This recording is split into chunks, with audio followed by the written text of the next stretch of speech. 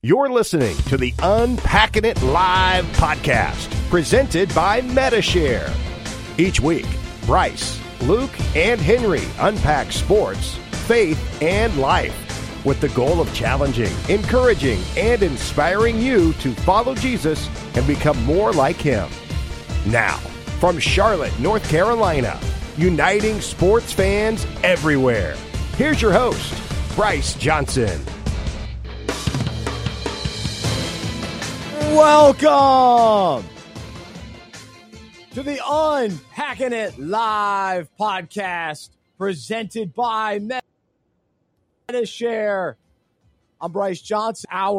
We will unpack sports, faith, and life with you and the Unpacking It community of sports fans. Thanks to everybody listening on YouTube, Facebook, Twitter, LinkedIn, everyone that listens to the podcast later, Spotify, everywhere else. Thank you so much for being a part of the Unpacking It community, and we always appreciate the feedback. Be sure to comment and let us know what you're convinced of. Let us know your thoughts on the topics that we discussed today. Today on the show, we will be joined by Luke Heaton and Henry BNMA.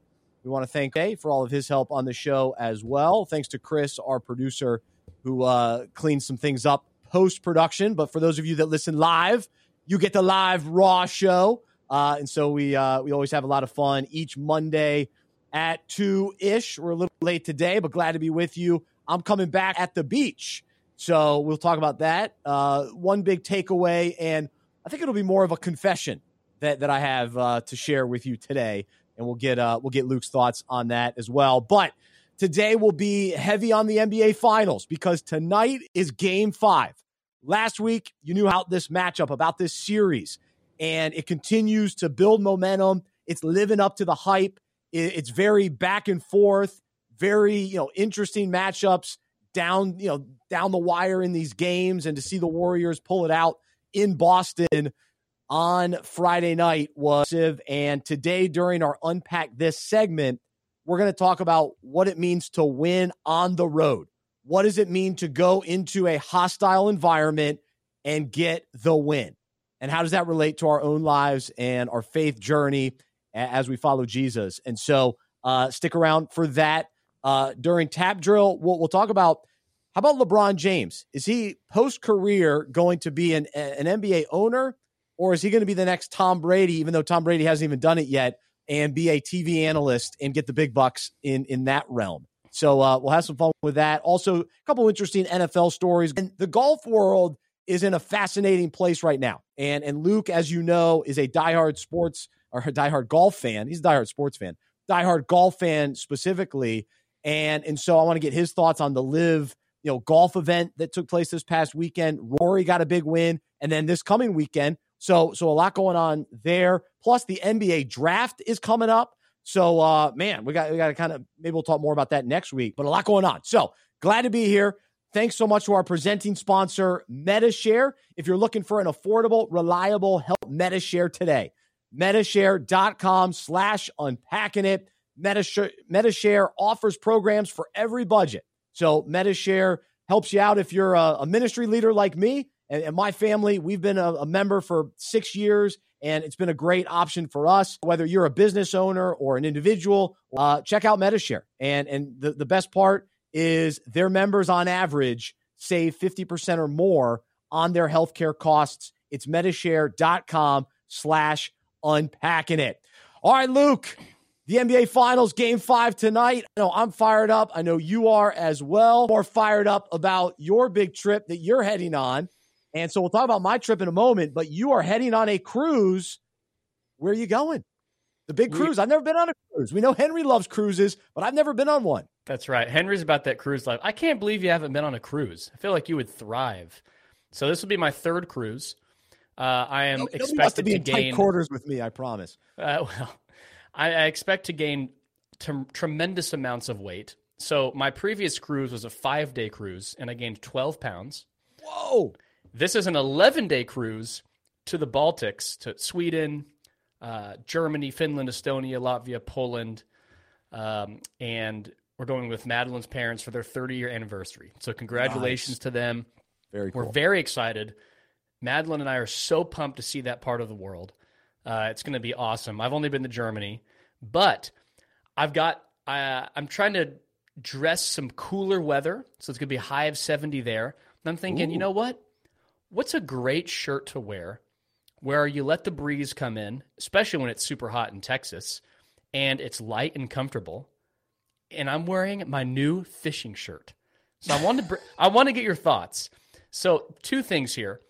They're new to me. I used to hate fishing shirts because I'm a city boy. I'm like, oh, why would I wear a fishing shirt? But I put one on. I can't go back. They breathe in the back.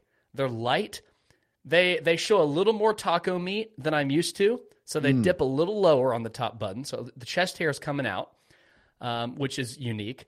And I keep telling my buddy at church, you got to take me fishing so I have credibility to wear this shirt. If you're I'm wearing a little a bit of a fishing fraud. I haven't fished in 10 years probably. So he's got to take me fishing, gain some credibility, and then wear it with even more confidence. So that I thought of that because you were at the beach, which is the perfect place for a fishing shirt. Let the breeze come through. It's lightweight. It breathes. Got to have breathability. So there's my question, and I've got to know how the beach was.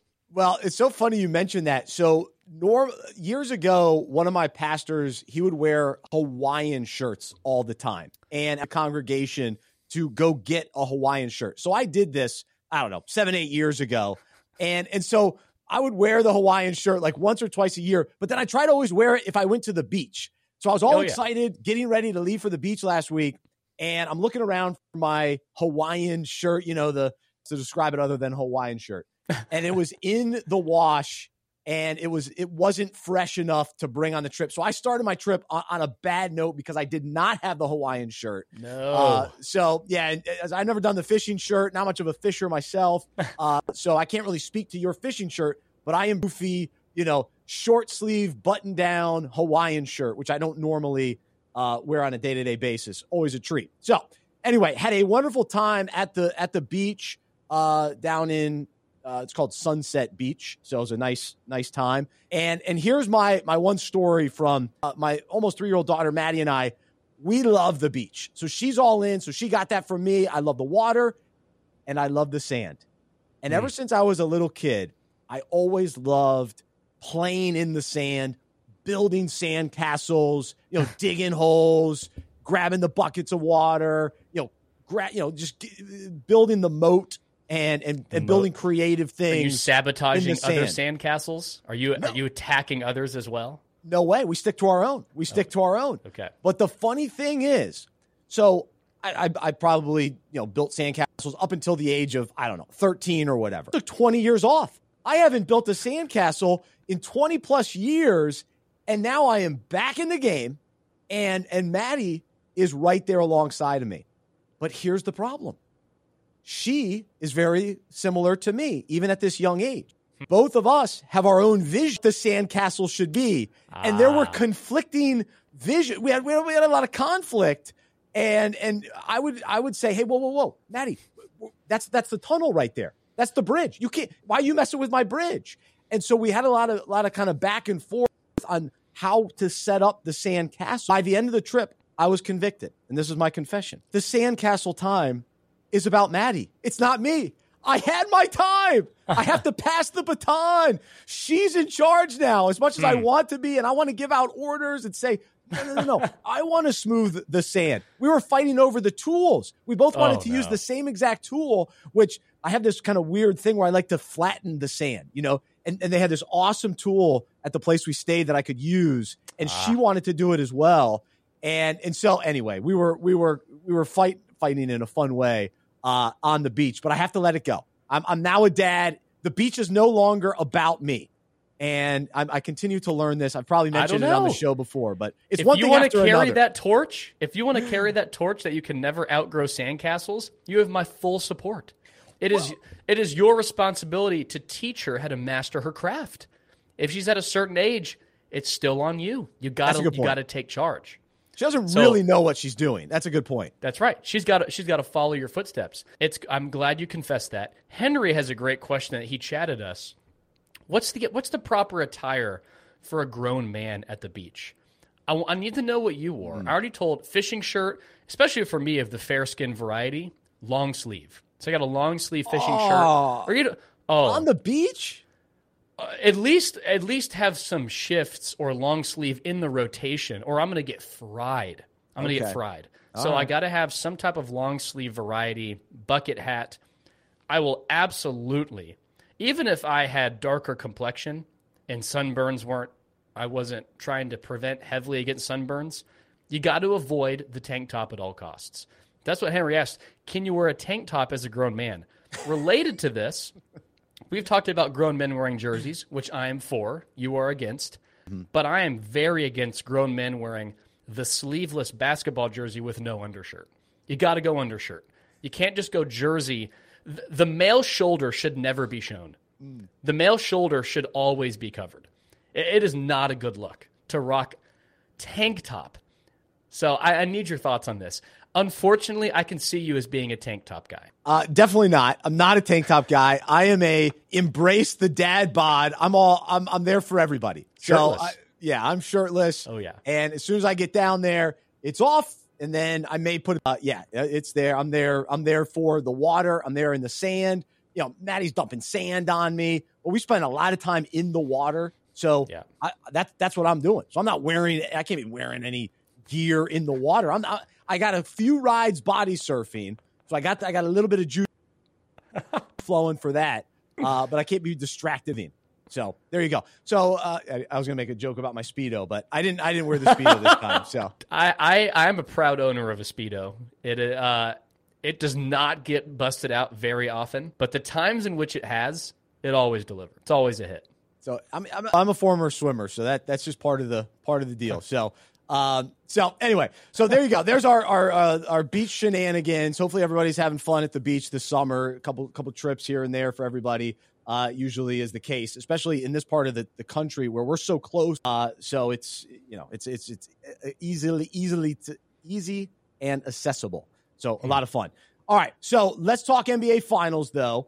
And we'll begin with I'm convinced, and I'm curious to hear how all of our listeners are feeling about this series. It's 2-2, so it can go either way. So do you feel more clear? Do you feel more confident in the Celtics? Of course, the Celtics won the pivotal Game 1 and Game 3. And so I always want to win the odd games, right? You always want to win 1, 3, 5, and then ultimately 7, of course. So if this goes to 7, who does that benefit? Will we continue to kind of go back and forth in this series? But I really want to focus this segment on Steph Curry. And, of course, we've talked about him a lot on the show over the years. I've been a fan of his since his time at Davidson, still one of my favorite runs in all of college basketball history. And so the rise of Steph Curry is fascinating. But here we go. Here's what Luke and I are convinced of today, and we take a look at this a little bit differently. But I'm convinced that the first 3 championships for the Warriors limited our understand greatness.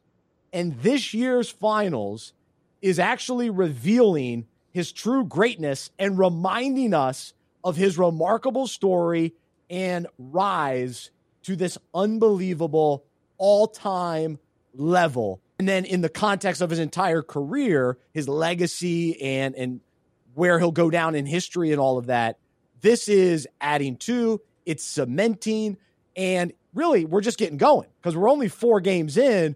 We might have a couple more epic performances, but he did in Game 4 where the Celtics, they were outplaying the Warriors in a lot of ways. They had the home crowd, yet Steph Curry, when they needed the bucket, when they needed to stop the momentum, when they needed to kind of, get some, just rally the troops a little bit, he would hit the dagger. He would hit the big 3. There were how many times? At least twice where he should have gotten an and 1 on the 3.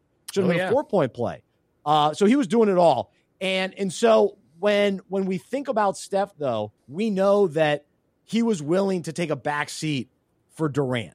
And to me, that adds to his legacy, but it also took away from our understanding of, and I think for you, Luke, you look at those other 3 championships and you think, how much credit does Steph get for those 3? Whereas now Now he's getting the credit. He's clearly the best player on this Warriors team. He's clearly the one that is break for the Warriors, depending on how well he's going to play and will his team to victory. 100%. This, we were talking before the show, this championship would be his first one with no asterisk. That's right. 2015, they beat Cleveland, and Cleveland had no Kevin Love in that whole series, and Kyrie only played game 1. So how much credibility do the Warriors get with that series? No Kevin Love, no Kyrie. 2016, you lose to Cleveland, being up 3-1. 2017, 2018, now I know this is towing the line of, how you can't be too good, which, I mean, the goal in professional sports, make the best team possible. But Steph doesn't get that much credit in regards to, that Warriors team, man, going back-to-back was crazy. That team was so unfair. Those 2 years, it wasn't even fun watching the NBA because you knew what was going to happen. The Warriors team was so overpowered. And so I don't think Steph gets that much credit for 2017 and 2018. 2019, it's a wash because there's injuries. So who knows? I mean, Warriors would have won that series, but it's still KD there as well. This year, you have a healthy Boston, healthy Golden State, and there's an equal match. Like, there's no asterisk. It's both teams earned their way there. Both teams are really good, but it's not, we're just loading up all the best players on one team, and it's an even match. So this finals, there's no asterisk, I think, for the first time in Steph's career. I do need to say one thing. I don't want to sound like I'm being negative Nancy over here on Steph. He deserves unbelievable credit taking a backseat to KD. You don't win back-to-back championships if someone's not willing to surrender usage to take a backseat. KD was the guy. And Steph, the humility and the winning mentality for him to take a back seat, which was necessary, allowed them to win. And I think that doesn't get enough praise because not many players would have done that. Steph he's an all-time great, one of the greatest players of all time. And his ability to still be humble when KD arrived is amazing. So he deserves credit there. But his 3 rings, there's an asterisk on all of them. So this one, in my opinion, is very important. Well, and we knew his greatness because let's not forget he was a 2-time MVP, unanimous MVP. Yeah. So his greatness is unquestioned. But when we view NBA players, it is about championships and Steph now, I mean, as he continues to go on, he's 34 and continues to add. I mean, this run is adding to his legacy. Of course, he's now moving into. I think our intern CJ asked, is he a top 10 all-time player? He's absolutely in this mix. And to me, in these finals in particular, is that Steph is doing a lot of other things. And the reason that I've always given so much respect to LeBron is that LeBron can do whatever he wants on the basketball court. Every year, LeBron worked on another element of his game, the post-up. The early in his career, he would drive to the basket a lot more. His passing ability, his rebound. LeBron could do it all. And Jordan was so good on defense and would shut down guys and then everything that he could do offensively as well. And Jordan's willingness to pass to Steve Kerr, John Paxson. So Steph was always known as the best shooter ever. And we would be amazed by his regular season performances and, the big 3-point shooting nights. And it was captivating. And all along the way, he's been changing the NBA to adapt more on the game. And this whole next generation of players playing more along the lines of Steph Curry, shooting the 3 is awesome. But what Steph is now doing, and if you listen to Steve Kerr talk in press conferences, he continues to talk about all these other things that Steph does better now. Last week, we talked about the Warriors' defense. Steph has become a better defender, about how strong Steph Curry is. And you can just look at his muscles now. Look at him in college at Davidson to now. Complete change. And to debunk the myth that if you add muscle, then you can't shoot as well. And that hasn't been the case for Steph. He's actually a better shooter, and Kyle Korver was a part of that interview, that article as well, where he learned that too. He had to add some muscle and weight in order to continue to be a good shooter and have longevity. But what also Steph does, he now rebounds even better. He's always been a decent rebounder where you get the long rebound, but now he's fighting for rebounds and we know he's been a good passer, but he's becoming a more all-around player and an all-around, impact on the game as a whole, but an impact on each individual game in an even bigger way, because he can't rely on Clay as much. He can't rely on Draymond as much. You have to rely more on Steph, and you can't definitely rely on Kevin Durant. He's not there. So it's anyway, that's where I come out on all of that. So I'm pulling hard for Steph, and it's been awesome. Yeah. And he just hasn't had the chance in the finals to show his greatness, the greatness that we know. Because again, 2015, there's always the asterisk of, what if Kyrie and Kevin Love were there? 2016 lose. 2017, 2018, it's always, but they had KD. This year, there's no asterisk. There's no, but. There's, look what Steph did. And we want to see that. We don't want there to be any excuse for people to take away from Steph's greatness, which is, I guess, kind of what I'm doing now. I want to see him get a finals ring without any excuse, because there's real question marks, because all championships aren't built the same. You can't tell me that Toronto's championship is the same as Dallas's. Toronto had an injured Clay and KD. So is that one the same? Dallas, there's no excuse. Dallas is the underdog. They beat the Heatles. And so not all championships are built the same. So we have to understand that. And I think, too, what's this type of defense is remarkable, too. The greatest defense in the NBA with Defensive Player of the Year. Yeah. These shots he's hitting are really hard shots. And like I said, he's been fouled on certain plays. So it's been a lot of fun to watch him get back in greatness. And then, too, I'm just reminded of his stories, beginning with Davidson. And then early in his career, the injuries. And then just recently to have the injuries, to now bounce back again. It says a lot about him. Watch the rise of his stardom in so many different commercials and his willingness to always give great interviews. Yeah. I've seen a couple interviews even this week. I mean, he's willing to communicate the journey and what he really thinks, and all of that is really fun. And then, too, this is, you could argue, maybe it's not the best from a sportsman standpoint, but his intensity and interaction even with the crowd in Boston has been fun to watch. It's been a show. Whether, people have different feelings on he's an entertainer. But he's an entertainer. Yeah. He's been going nuts. He really has. And you can see the passion and how much he cares and how much he wants this and how much he's into it. That's the aspect that I appreciate so much. Yeah. And I like some of the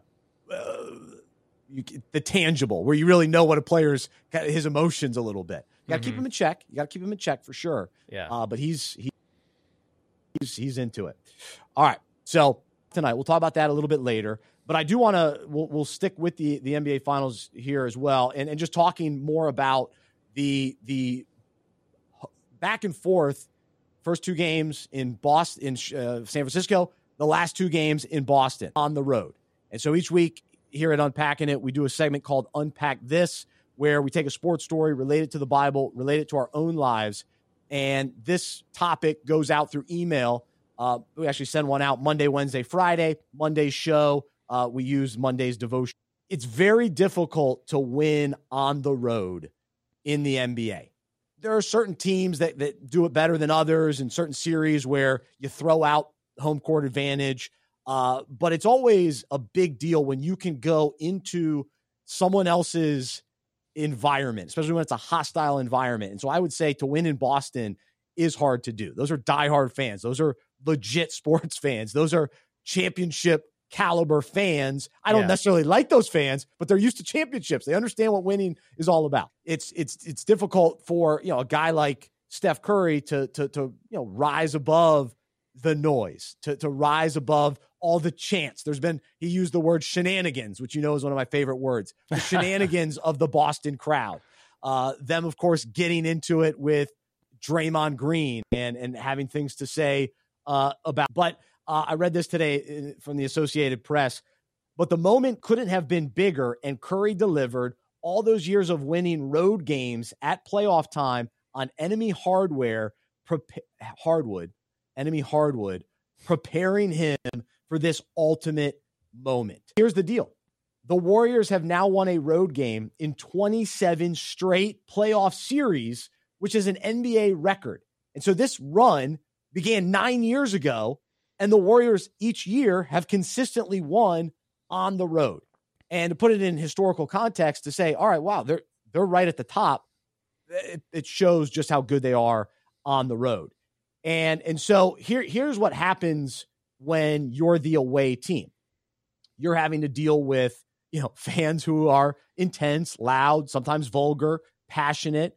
And what you have to do as the away team, chance. And you have to, hold your ground and still get the win on the road. And the Warriors showed that they could find victory being an away team. And they continue to, prove that they have what it takes to. So how does this relate to our own lives? Well, as followers of Jesus, we're looking for wins on the road because we know that this world is not our ultimate home, that we're preparing for heaven. That's our home. So right now, this place is temporary. This earth is temporary. And he's up against the opposing crowd. We're on the road. As followers of Jesus, we are on the road in enemy territory, so to speak. And in the we got to go up. We got to go up against the home crowd because the Bible says in 1 Peter, dear friends, I warn you as temporary residents and foreigners to keep away from worldly desires that wage war against your very souls. So that's what we're up against. And so every day we're looking to win on our opponent's floor in the midst of a hostile, just like Boston, they're trying to make players miss at the free throw line. They want to try to get into the players' heads and distract them. And so that's what we're up against every single day. In 1 John 5:19, the Amplified, it says, we know for a fact that we are of God and the whole world around us lies in the power of the evil one, opposing God and his precepts.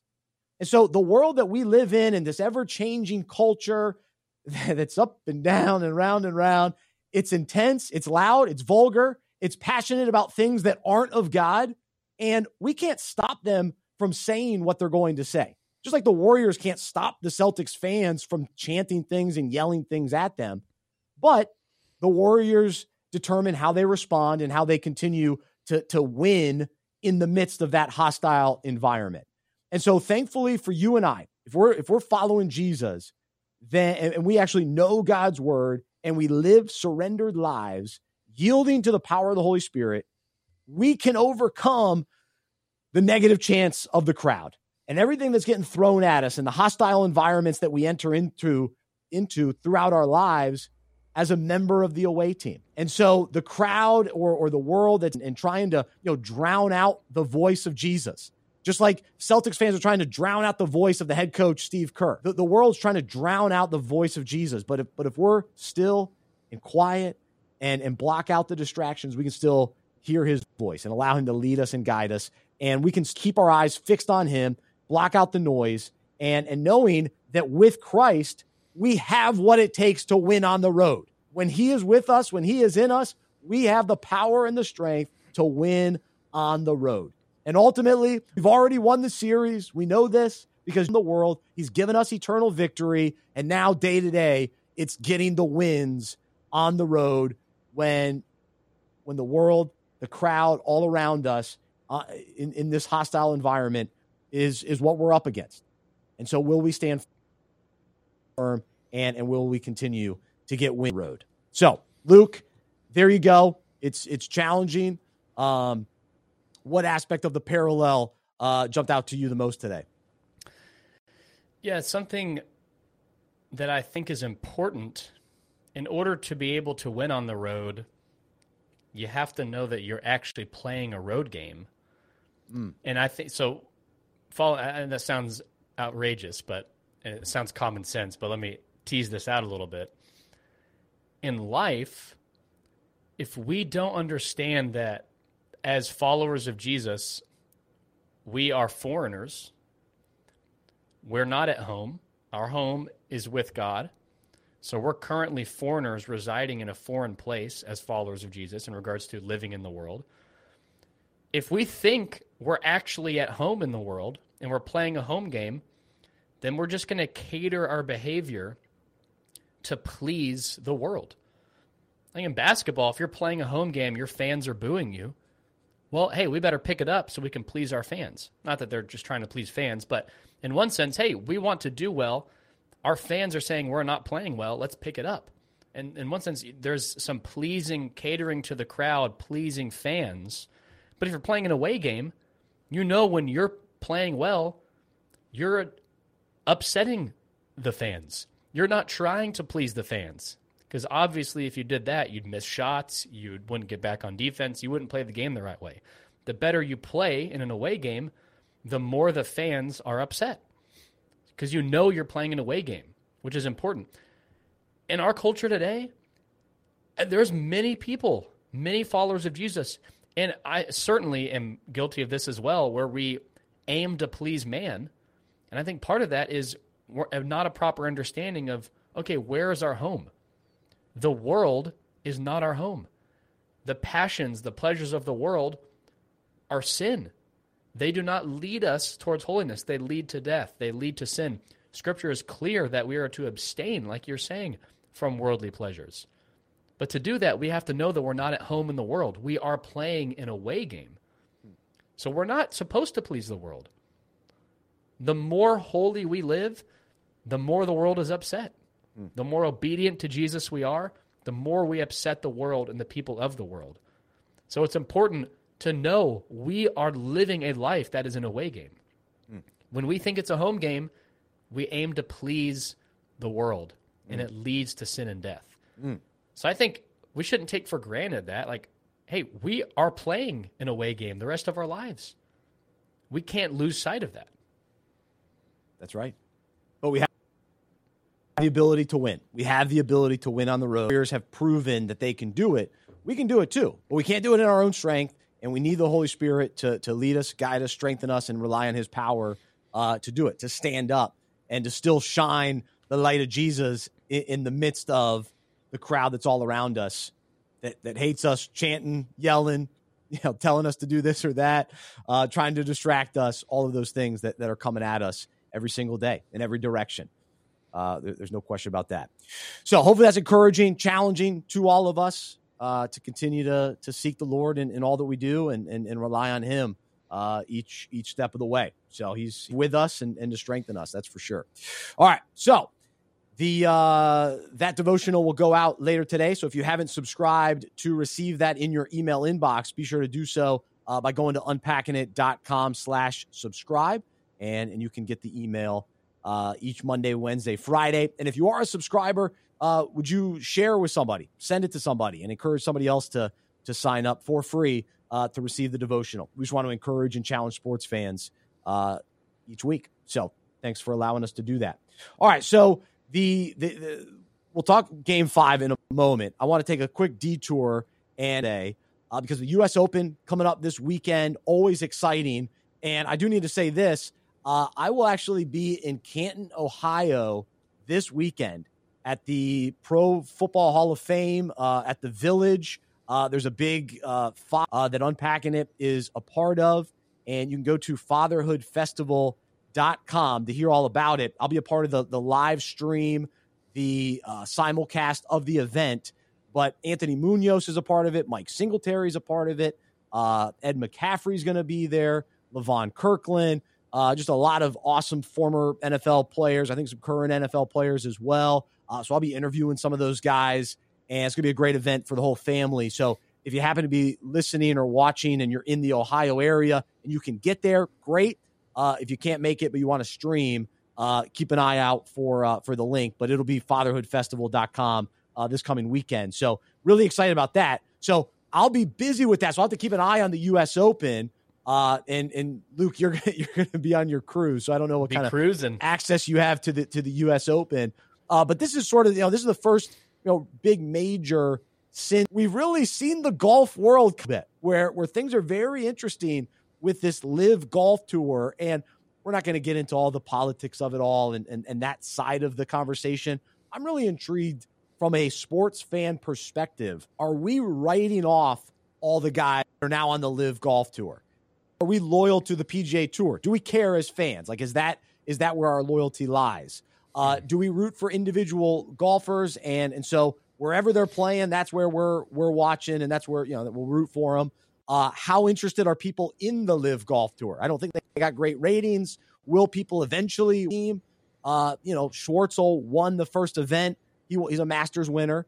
So at least a known golfer, I don't know how well known, but a known golfer won it. And then some of these guys will be back for the U.S. Open because they're going to be able to play in the majors. So how will they be? Will they be booed? Will they be welcomed back? I'm fascinated by it all. So where do you come out on it? Yeah, I don't even know where to start. I think let's just talk about some facts. And I think it is a fact that regardless of what you think about Live Golf, it is a great idea in regards to the format of the golf being played. It's exciting. It's a great addition. It's a new way to watch golf. You have an individual competition and a team competition happening simultaneously. It's like college golf. So it's just a new way to watch golf. So whatever the politics, whatever side you come out of that, the idea itself is genius. It is an awesome idea that is just a new, fun way to watch golf because players are drafting other players. No matter how your favorite golfer is doing individually, he might be on a good team. A good team may have players that are doing mediocre individual-wise but still come out on top. So it's just exciting. Team golf always delivers. Everyone loves the Ryder Cup. The President's Cup is great. So adding a team golf competition is incredibly entertaining. I tuned in a little bit for the Live Golf and watched it. And a lot of golf purists, even if they weren't liking Live Golf, the stuff happening behind the scenes, they couldn't help but acknowledge this is so refreshing not having a commercial every 10 seconds. There were like no commercials. It was just golf shot the Masters after is golf like shot. Yeah, the Masters, the Masters is in a world of its own. But, so I don't know. The idea itself is awesome. And I think that is clear as day that team golf and individual golf happening simultaneously is a tremendous idea.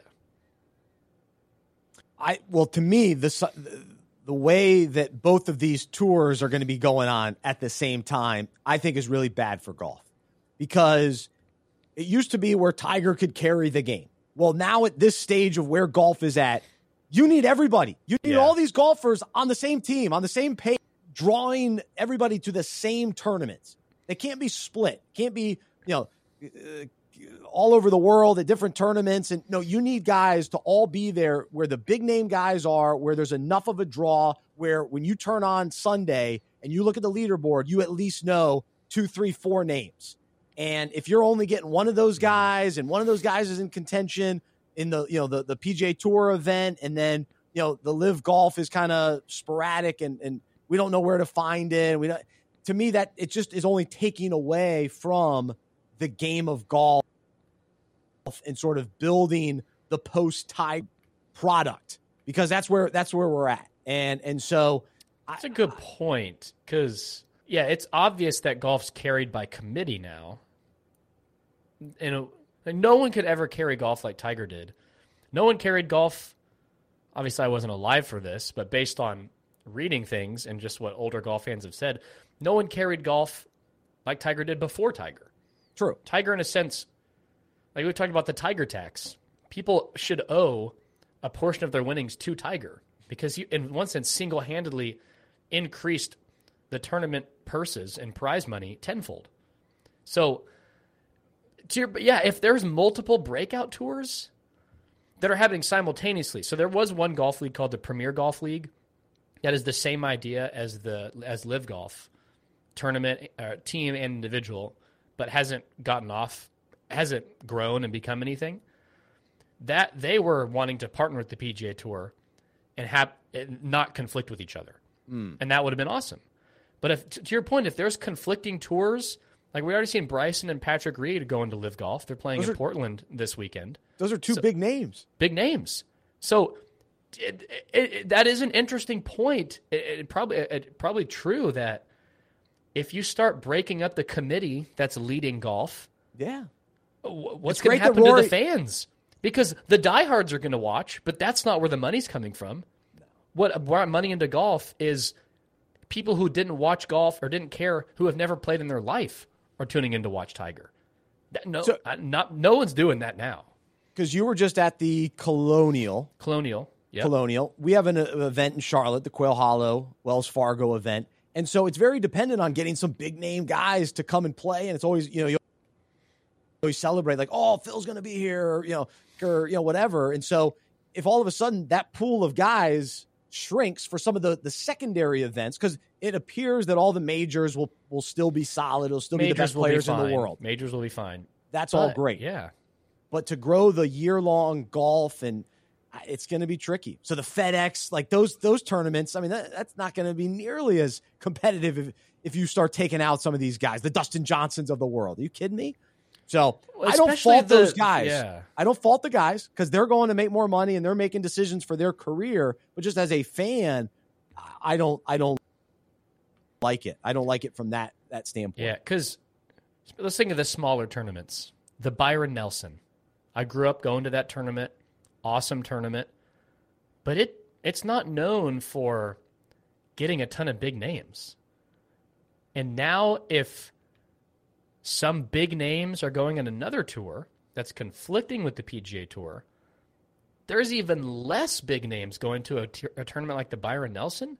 Now, thankfully, the Byron Nelson has historically just been a fun event to go to regardless of who plays. I don't know. You're seeing a ton of not no names. I want to show respect. These guys are the best in the world. Yeah, but the average fan doesn't know who they are. The average fan has no idea. Yeah. It's interesting. It's interesting. So I'd love to know, listeners, and if you watch golf and to what extent, how does this factor in with the Live Golf, and are you intrigued by it? Does it affect your PGA Tour viewing, and do you take a side? Do fans, are we forced to pick a side in all of this? I wonder what players in the PGA Tour are struggling. They're not really giving hot takes on the politics behind it. They're more speaking like Justin Thomas and Rory, loyalty to the PGA Tour. Great. But I wonder what they're thinking now. They see Charles Schwartzel. He just won $4.7 million in one tournament. Did we ever figure out, is Charles short for Charles, or we just stopped at Charles? Charles. I mean, is there any other name like that? It's like that stops short. Stop short. What if we just called you Lou? I guess Lou is a name. Well, so Lou the is librarian. Short for Lou. The librarian at my elementary school always thought my name was Lou Keaton. Every time I tried to check out a book. That's what's hard about Luke entering into an H last name. Oh, that is tough. I have to emphasize it. Check out a book for Lou Keaton. I don't see a Mr. Keaton. Well, because it's not. It's Heaton. So that was always frustrating. So I was Lou Keaton. That's just tough. Oh, man. That is tough. So good for Charles. All right, so tonight we've got Game 5 in the NBA Finals on a Monday night, which I don't think there's ever been a Monday night. Maybe a Game 7. But normally the NBA Finals, anyway, Monday night. It'll be fun. I kept thinking it was tomorrow night. I kept checking ESPN and the Sunday TV. Night. Yeah. And I'm like, wait, where's the game? I was watching America's Got Talent last night. My internet went out, and I didn't have YouTube TV, and so I had to watch over-the-air Cablevision, which sounds like I'm from the 60s. It was like, what is this? I'm flipping through channels, like old school. Like, what's over the air? So I landed on America's Got Talent. Sure enough, I'm crying by the end of the night. I'm crying from the stories of America's Got Talent. This cute little girl named Maddie singing on stage for her dad, who had unbelievable. So. Wow. That was a good story. So I got sucked into that. But tonight we actually get back to some basketball. That's right. The question is, Game 5, whoever wins, do they win the series? I say yes. I say the Warriors win tonight, so they take control of the series. They go back in Game 6. You go back to San Francisco for Game number 7, and the Warriors win the championship in front of the home crowd in Game 7. So that's my Desire. That's my prediction. What do you think, Luke? I don't know. Boston should win this series. Oh, you still think Boston's going to win this thing? They should. And if they just need to hold on the Warriors' third quarter. The Golden State, it's Steph, and then the other players are doing just enough to keep them in the game. And Jason Tatum's been kind of a no-show in the second half, in the fourth quarter. Like, it's been it's been all about Jaylen Brown. If Jason Tatum can play well in the second half, I don't know. I mean, yeah, it's going to go 7. I hope it goes 7. I mean, I'll be in the Baltics anyway, so I don't know if I'll be able to watch live, but I think Boston should win this series based on their roster, based on them showing they can destroy this Warriors team. It's just Golden State hangs in, and then if you let Steph hang around, he's going to kill you. So Boston just needs to come out and play well in the second half, and I think they should win. Especially going in, being able to win Game 1 in San Francisco, I am fully confident Boston can win in San Francisco in a Game 5 or a Game 7 because they grabbed Game 1. I think they're up for the task. But to me, Game 1 is always very important. But as the series goes on, I think the experience means more. People debate this. Does it really matter? And that's fine. It's a good debate. But I think in a Game 5 situation, it should be really tight. This is a tight series. Another tight game down the stretch. Who are you going to trust? I'm going to trust Steph and Clay down the stretch. We can't trust Draymond as much anymore, but maybe Draymond is due for a big game at home. Poole probably needs to do even a little bit more as that third scorer. Well, I guess Wiggins has kind of filled that role too. Clay. Wiggins has been solid, but Clay's got to have a monster game. And I think he's capable of that. He's still got some classic K in him, Clay in him. So that could be possible. All right, it's going to be fun. We'd love to know your thoughts. You can leave your comments anywhere you're listening. What are you convinced of? Who do you like tonight? And you can also always email us, Bryce@unpackingit.com, Luke@unpackingit.com. Let's get to our Medi-Share moment of the week, and Luke will cue up the video. But we always try to find something that is just cool, interesting, uplifting, fun, something to take a look at as the moment of the week. And when it comes to college athletics, there's still, even though we've got the whole NIL situation going on, which we actually had an agent on last week on the podcast, which you should definitely check out with Jordan Oler.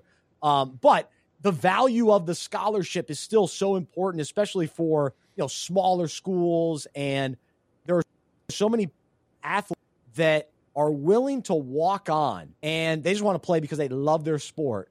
But they work so hard, they play so well, that then they earn a scholarship later on, kind of in their tenure. And it's always really special when that player is told that they're going to, or not win it, earn a scholarship.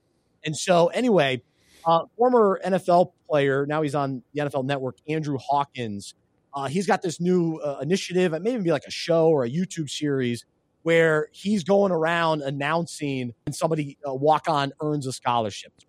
You can listen to what he has to say. Here we go. Now, I'm not here to talk about how I started as a walk-on, and I took nothing for granted, and I was able to turn it into a very, very good career. I'm not here to tell you how every piece of this team is important to the success of this season. Isaiah Winstead, Bryce Harris, Nate Bauer, Desjuan Johnson, and Jamal Hines. I'm not here to tell you that as the returning All-MAC players, your effort is going to be their effort. Take a knee for me. Carter Bradley, Daquan Finn, and Tucker Gleason. I don't got to tell you that as the quarterbacks, everybody is following your lead, right? Have a knee. Who else? Give me a walk-on. Give me a walk-on name. A.J. Harrison. A.J. Harrison, where you at? Who? A.J. Harrison. All right, A.J. Harrison, what position you play? Tight end. You're a walk-on? Yes, sir. What I'm here for is to say congratulations, A.J. Harrison. You are going on full scholarship. Let's go! Let's go!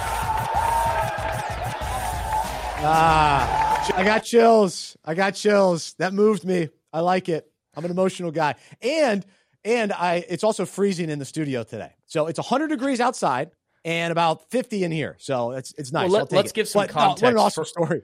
Let's give some context. It's probably 74 degrees and you're freezing in the office. My summer in Charlotte 78 was the average where the thermostat was set on. Unbelievable. You're like a snake, just cold-natured, cold-blooded, crazy. Cold, a little cold. But what a cool video and always special. I don't know who those players are, and so it's just but to me, the idea of working hard enough as a walk-on, knowing that you love the sport, and then being rewarded, really neat. So cool kind of setup with Andrew Hawkins, and wanted to share that with everyone today. They did that well, very well. Cool. It wasn't cringe. It almost like he did it in a way where he was honoring those other positions in a way that a walk-on wouldn't have been like, okay, yeah, I see it coming a mile away. So he did it well. That was good. That was very cool. So thanks to Metashare, our presenting sponsor here on Unpacking It.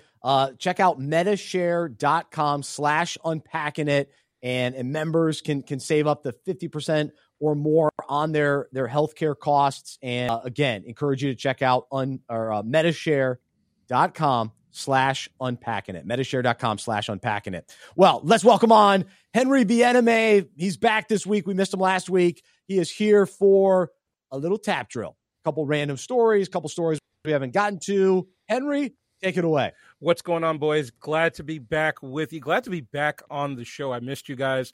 And let's get right into it. Let's start with some NFL talk.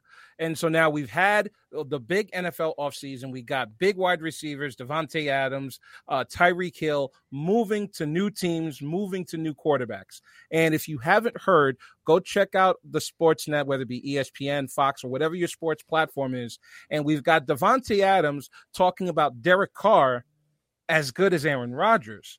We've got Tyreek Hill saying that he's Tua Tagovailoa is just as accurate as Patrick Mahomes. So, boys, let me ask you this. Are you okay with the wide receiver going to their new relationship by downing the old one, especially when the old one is recognized as the better product? I just want you to say Tua Tagovailoa. Tua Tagovailoa. Oh man! So if you can't even pronounce his name, I'm not sure he's the guy. Because I feel like everyone can now say Giannis Antetokounmpo because he's the best. So Tua's got a long ways to go. Like he did some nice things at Alabama. He showed some glimpses last year in Miami. I know he's got a nice weapon in Tyreek Hill. He's got your boy Cedric Wilson on the other side, Luke, coming over from Dallas. Jalen Waddle. And then, of course, Waddle coming off his impressive rookie season. So Tua's got all the weapons. He's got like 3 running backs in the backfield. They'll be no excuses at all. A new head coach, but I'm not sold on Tua. So I'm not there yet. Of course, Patrick Mahomes has already done. He's won a Super Bowl. So is he accurate? Come on, get out of here, Tyreek Hill. To me, Tyreek Hill's overrated. So he's a boomer bust guy. I don't appreciate wide receivers that are, because to me it's hit or miss. I want a guy that's reliable, down in, down out. Let me get the first down. To me, Travis Kelce's been more reliable for the Chiefs. So they'll be fine without Tyreek Hill. They'll find some other guys. They'll have Juju Smith-Schuster. They've got Pringle. Guys will be sliding in there in Kansas City. They'll be all right. They'll be just fine. Yes. I think that's true. Give me a Hunter Renfrow. I had Hunter in fantasy.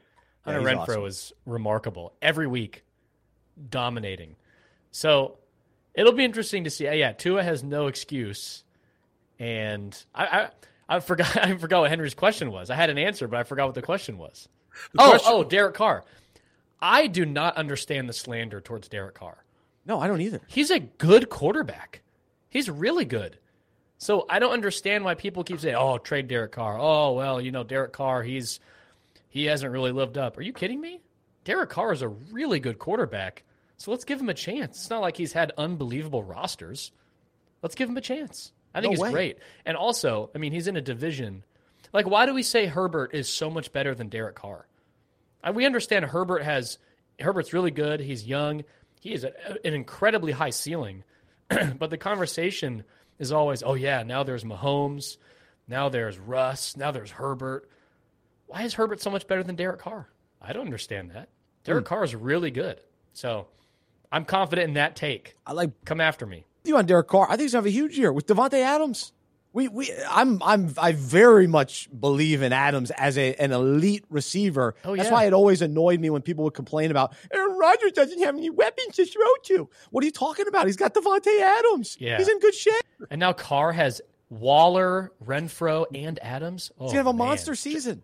Yeah. Season. I've been doing mock drafts, and I get Derek Carr way late. I hope that continues. I hope I Yes. can get him late in drafts this year because I will be taking him. I promise. I'll probably even take him early just to make sure he's on my team. So, Luke, interesting. I'll be fighting for you in our league. I'll take I want him. Renfro, though. I'll give you Derek Carr if I get Renfro. Guys are coming in fine. hot with the takes. I hope we didn't overlook the fact that Bryce Johnson said that Tyreek Hill is overrated. Hey. I hope we got that on tape. It'll I was be like, fun. wait a second. It'll be fun. He's going to disappear this year. People are going to go, oh, yeah, what happened to Tyreek Hill? Oh, yeah, he's lost in Miami. He's lost. Fins. Have fun. Have fun, fair- Tyreek. Have To fun, be Tyreek. fair, Tua is not necessarily a deep ball guy.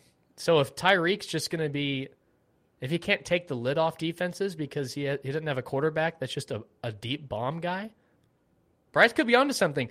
If Bryce is correct, you have every reason to tune in for Fantasy Football Fellowship this year and get all your fantasy tips. Oh, yeah. Bryce is a seasoned veteran, an expert, if I say. Forget XM Radio. We're going to go with Bryce Johnson as the Come fantasy on. football expert. Let's go. Wow, now you're hyping me up. That's all right. All right, let's go on. Let's go back to the NBA for just a moment. LeBron was just named as Forbes' newest billionaire. That's billionaire with Goodness. a B. And so he has gone on record in saying that he wants to own a team specifically in Las Vegas. And we've also heard rumors about Tom Brady wanting to get involved with the Miami Dolphins, as much as they've been his pain in the butt over the years. So, boys, let me ask you this question. Tom Brady already has a TV role waiting for a 9-figure TV role waiting for him whenever he decides to finish with football. Do we want to see LeBron James as an owner? Do we want to see him as a TV analyst? Or do we want to see him as like a Magic Johnson type guy? He's just out there and we just want to hear his opinions. We don't want him to own anything, but we just want him to be just LeBron. So, for one, LeBron's not as Magic Johnson.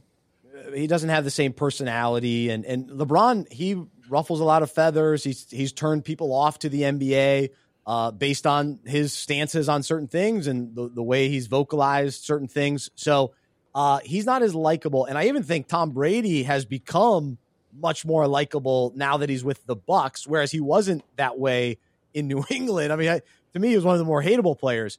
But I still think LeBron would be really interesting on TV and could bring a lot of value. And, Charles Barkley, hopefully he'll do this for a lot longer, but he's not going to be able to do that forever. There's going to have to be a new crop of newer NBA players that have retired to take the mantle. Dwayne Wade's not going to be that guy. I don't think he's that interesting on TV. Very average. The ESPN crew is just okay. I love Mike Wilbon on PTI, but You're being too kind. You're being too kind It's to them. pretty marginal. So there's room. And then don't get me started on the Jeff Van Gundy, Mark Jackson duo. Oh, goodness gracious. So thankfully I can't always hear them because I usually watch the game in the morning when I'm taking What care of about little Stan? Michaela. You a Stan Van Gundy guy in Stan the booth? Van Gundy, he's okay. He's all right. He's fine. I'd be intrigued with Jeff and Stan together. But anyone in that role, in some role on TV covering the NBA would be very intriguing. There's no question about it. Because he will say stuff. He understands the game. He's played with a lot of these players. As far as him being an owner, I think he should be an analyst for a while. And then a little bit later, I think he'll have to probably make a little extra money post-career, spend some time on his businesses, get to a better spot. And then the NBA will probably be more likely in a position to actually expand, to add a team, hopefully in Seattle, get the Supersonics back. Okay, and yes. then So here's the thing. You cannot have a team in Vegas before you bring a team back to Seattle. You got to bring the Sonics back. And I say you got to bring a team to Kansas City. Now, I know they have the Jayhawks, but Kansas City, that is a great sports town. Their passion for the Chiefs, an NBA team needs to be in Kansas City. I think that's overlooked far too often to be a host of an NBA team. But don't know. Maybe without St. Louis, without a doubt, Seattle has got to have an NBA team before Vegas. Come on. Well, I know, but with the way things are going, this is a topic for another day, and I've got some thoughts on it. Trust me. As far as gambling and all that, but all these are involved with gambling, so they're going to want to be in Vegas. They're going to want to have franchises there. But it doesn't seem right. Seattle had the Sonics to, ripped away from them to go to Oklahoma City. Well, you have to add 2 teams. They would add 2 teams. You can't have an odd number, so they'd have to move to 32 teams. They have 30 NBA teams. Move to 32. True. Yeah. Add there, and if you can get LeBron as an owner, he can't be much worse than my boy Michael Jordan. So, my poor Hornets. It can't be much worse than that. So I also think of this. If you're an owner, don't you want to try to own your hometown team or your favorite team? Like I think of the Panthers owner. Why wouldn't he want to try to have a huge stake with the Steelers? Yeah, I wish they would. Pittsburgh. But Dan Rooney, that family isn't. I know. There's no like if you're LeBron, but they can have Tepper. Trust me, they can have Tepper. If he wants to buy another team, please. If you're LeBron, don't you want to have a stake? Like I was looking at the owners of the Cavs, Dan Gilbert and Usher. If Usher is listed as one of their owners, LeBron, own the Cavs. What are we doing? Own the Cavs. Yeah, but does he want to live in Cleveland? Or be a part of Cleveland? Doesn't have to live there. Like why? Dwayne Wade. I guess that's his. He's got. I mean, I'm sure he has a house somewhere. Yeah, nearby, Dwayne Wade being a part owner of the Jazz, it doesn't seem right. No, I agree. Doesn't seem right at all. The Jazz? No. Shaq with the Kings. I think he sold it now, but he was with the Kings. Yikes. Yeah. And don't forget Alex Rodriguez owning part of the Timberwolves. Oh, so bizarre. Hurts. That's a great point, Henry. That hurts, man. It's so weird. Like if Dirk ever had any ownership in a team outside of Dallas, I would be sick to my stomach. There's obvious teams you should go after ownership for. But yeah, A-Rod and with the Timberwolves, poor guy. Why would he do that to himself? But LeBron played for so many teams, so him not being a part of one. That's fair. That's fair. Be all right. All right, boys. One more topic for Tap Drill, and Luke, I want to hear your outside analyst hat on in this question because this is mainly for Bryce. As you all know, this Sunday is Father's Day, and also I'm not too sure if you guys were made aware of it. If the NBA Finals go a full 7 games, Game 7 would be on Father's Day. So, Bryce, does that change your Father's Day plan if the NBA Finals go Game 7? So I know what Bryce's Father's Day plan should be, but I'll let you go first. Well, no. So I'm in an interesting spot. So I will be out of town and being a part of the Fatherhood Festival. So I'll be in Canton, Ohio. So Jody is with the girls for the weekend, which is a challenge in some ways for her. So I'm using my Father's Day break to also work and so it's a little bit interesting. So then when I come home, I'm not sure I get to milk the Father's Day. Hey, I'm home. It's Father's Day. I'm gonna go down to the basement and watch the NBA Finals. And can I have some dinner? I don't think I get to do that. So. Of course, I would watch a Game 7. Yeah, but it'd be a little different. For what me. I was gonna say is, if you are in town, Game 7, it's Father's Day. You go straight to the man cave. You sit in the recliner. You got your 2 young daughters. They're the waitresses for the night. They're bringing you drinks. They're bringing you food. Jody's cooking stuff up, and that's what you would do. They tend to you, world. Baby. Come on. That's a dream world. That's not real life. That's your day, though. Of any day, that's the day you could do it. The one day, again, I'm not a father, so maybe this is unrealistic hope, and maybe I'm living in dream world. Yeah, it seems possible. Woo! Yeah, that sounds nice. It sounds nice. No, it should be fun. It should be fun. I'm so thankful to be a dad and thankful for my dad. And so we'll have a fun weekend one way or another. Good. But I'll be at the Fatherhood Festival. So check out fatherhoodfestival.com. And also, I got to think too, last week at the beach, put in my Father's Day time as a father at the beach, showing Maddie how to build a wonderful sandcastle, or her telling me how to build a sandcastle. It happened both ways. A little bit of both. So it was fun. But Luke, have a wonderful trip. Say hello to my ancestors in Sweden. I'm Swedish. Okay. Did you know that? I am 75% Johnson, very Swedish. Interesting. Yes. Yep. Huh. So my grandma's maiden name was Johnson. She's Norwegian, but she said her last name originated because she descends from John's sons. There was a guy named John, and they just said, we're John's sons. Their last name became Johnson. But I'll be sure to look for some people of your history. You send me a couple names. I'll do some damage. I'm sure. My Swedish family. They'll probably be all walking around. They're all swim captains. They're all walking around in Speedos. That's how I know they're part of your family. Anyone walking around in Speedos. We'll be there. We'll be there representing. So have fun on the cruise. Henry, have a great Father's Day as well. Great job on Tap Drill. That was fun. Thanks to our intern, Chris. I'm Bryce. I'm a sports fan who follows Jesus. I believe in the good news that he died on the cross for my sin. He was resurrected. And through faith, I've been saved by his grace. I hope that is true for you as well. And I hope you'll join me as we live life as sports fans who follow Jesus together. Having your day, a great week. We got some amazing interviews coming up on the Unpacking It podcast. So be sure to subscribe to the podcast if you haven't already, and rate, review, share. Let your sports fans in your life know about Unpacking It. And we greatly appreciate all of the support. Thanks to so many of you who support us financially.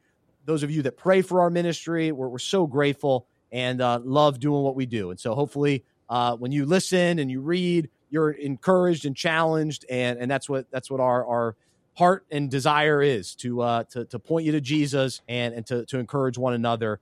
And so today, again, the Unpack This topic was all about living on the road or playing on the road and getting road wins. And so we're up against it in this world. And so we got to stick together as followers of Jesus and continue to be the light. This is a temporary place, and I can't wait for our eternal home, perfect harmony in heaven with Jesus, and celebrating and worshiping and enjoying the everlasting life. But for now, it's a challenge, day in, day out, living life on the road, living in the away arena, so to speak. But we have hope. We have hope for what's to come. And so let's cling to that and continue to point one another to Jesus. So have a great one. Thanks so much for listening. We'll talk to you next time right here on the Unpacking It podcast, presented by Metashare. For more information about the show, our events, and other resources, visit unpackinit.com. That's UNPACKINIT.com. We hope you are encouraged, inspired, and challenged by what you heard today. To support our show and Unpacking It Ministries with a financial gift, visit unpackingit.com/donate. We look forward to unpacking sports, faith, and life with you again next week.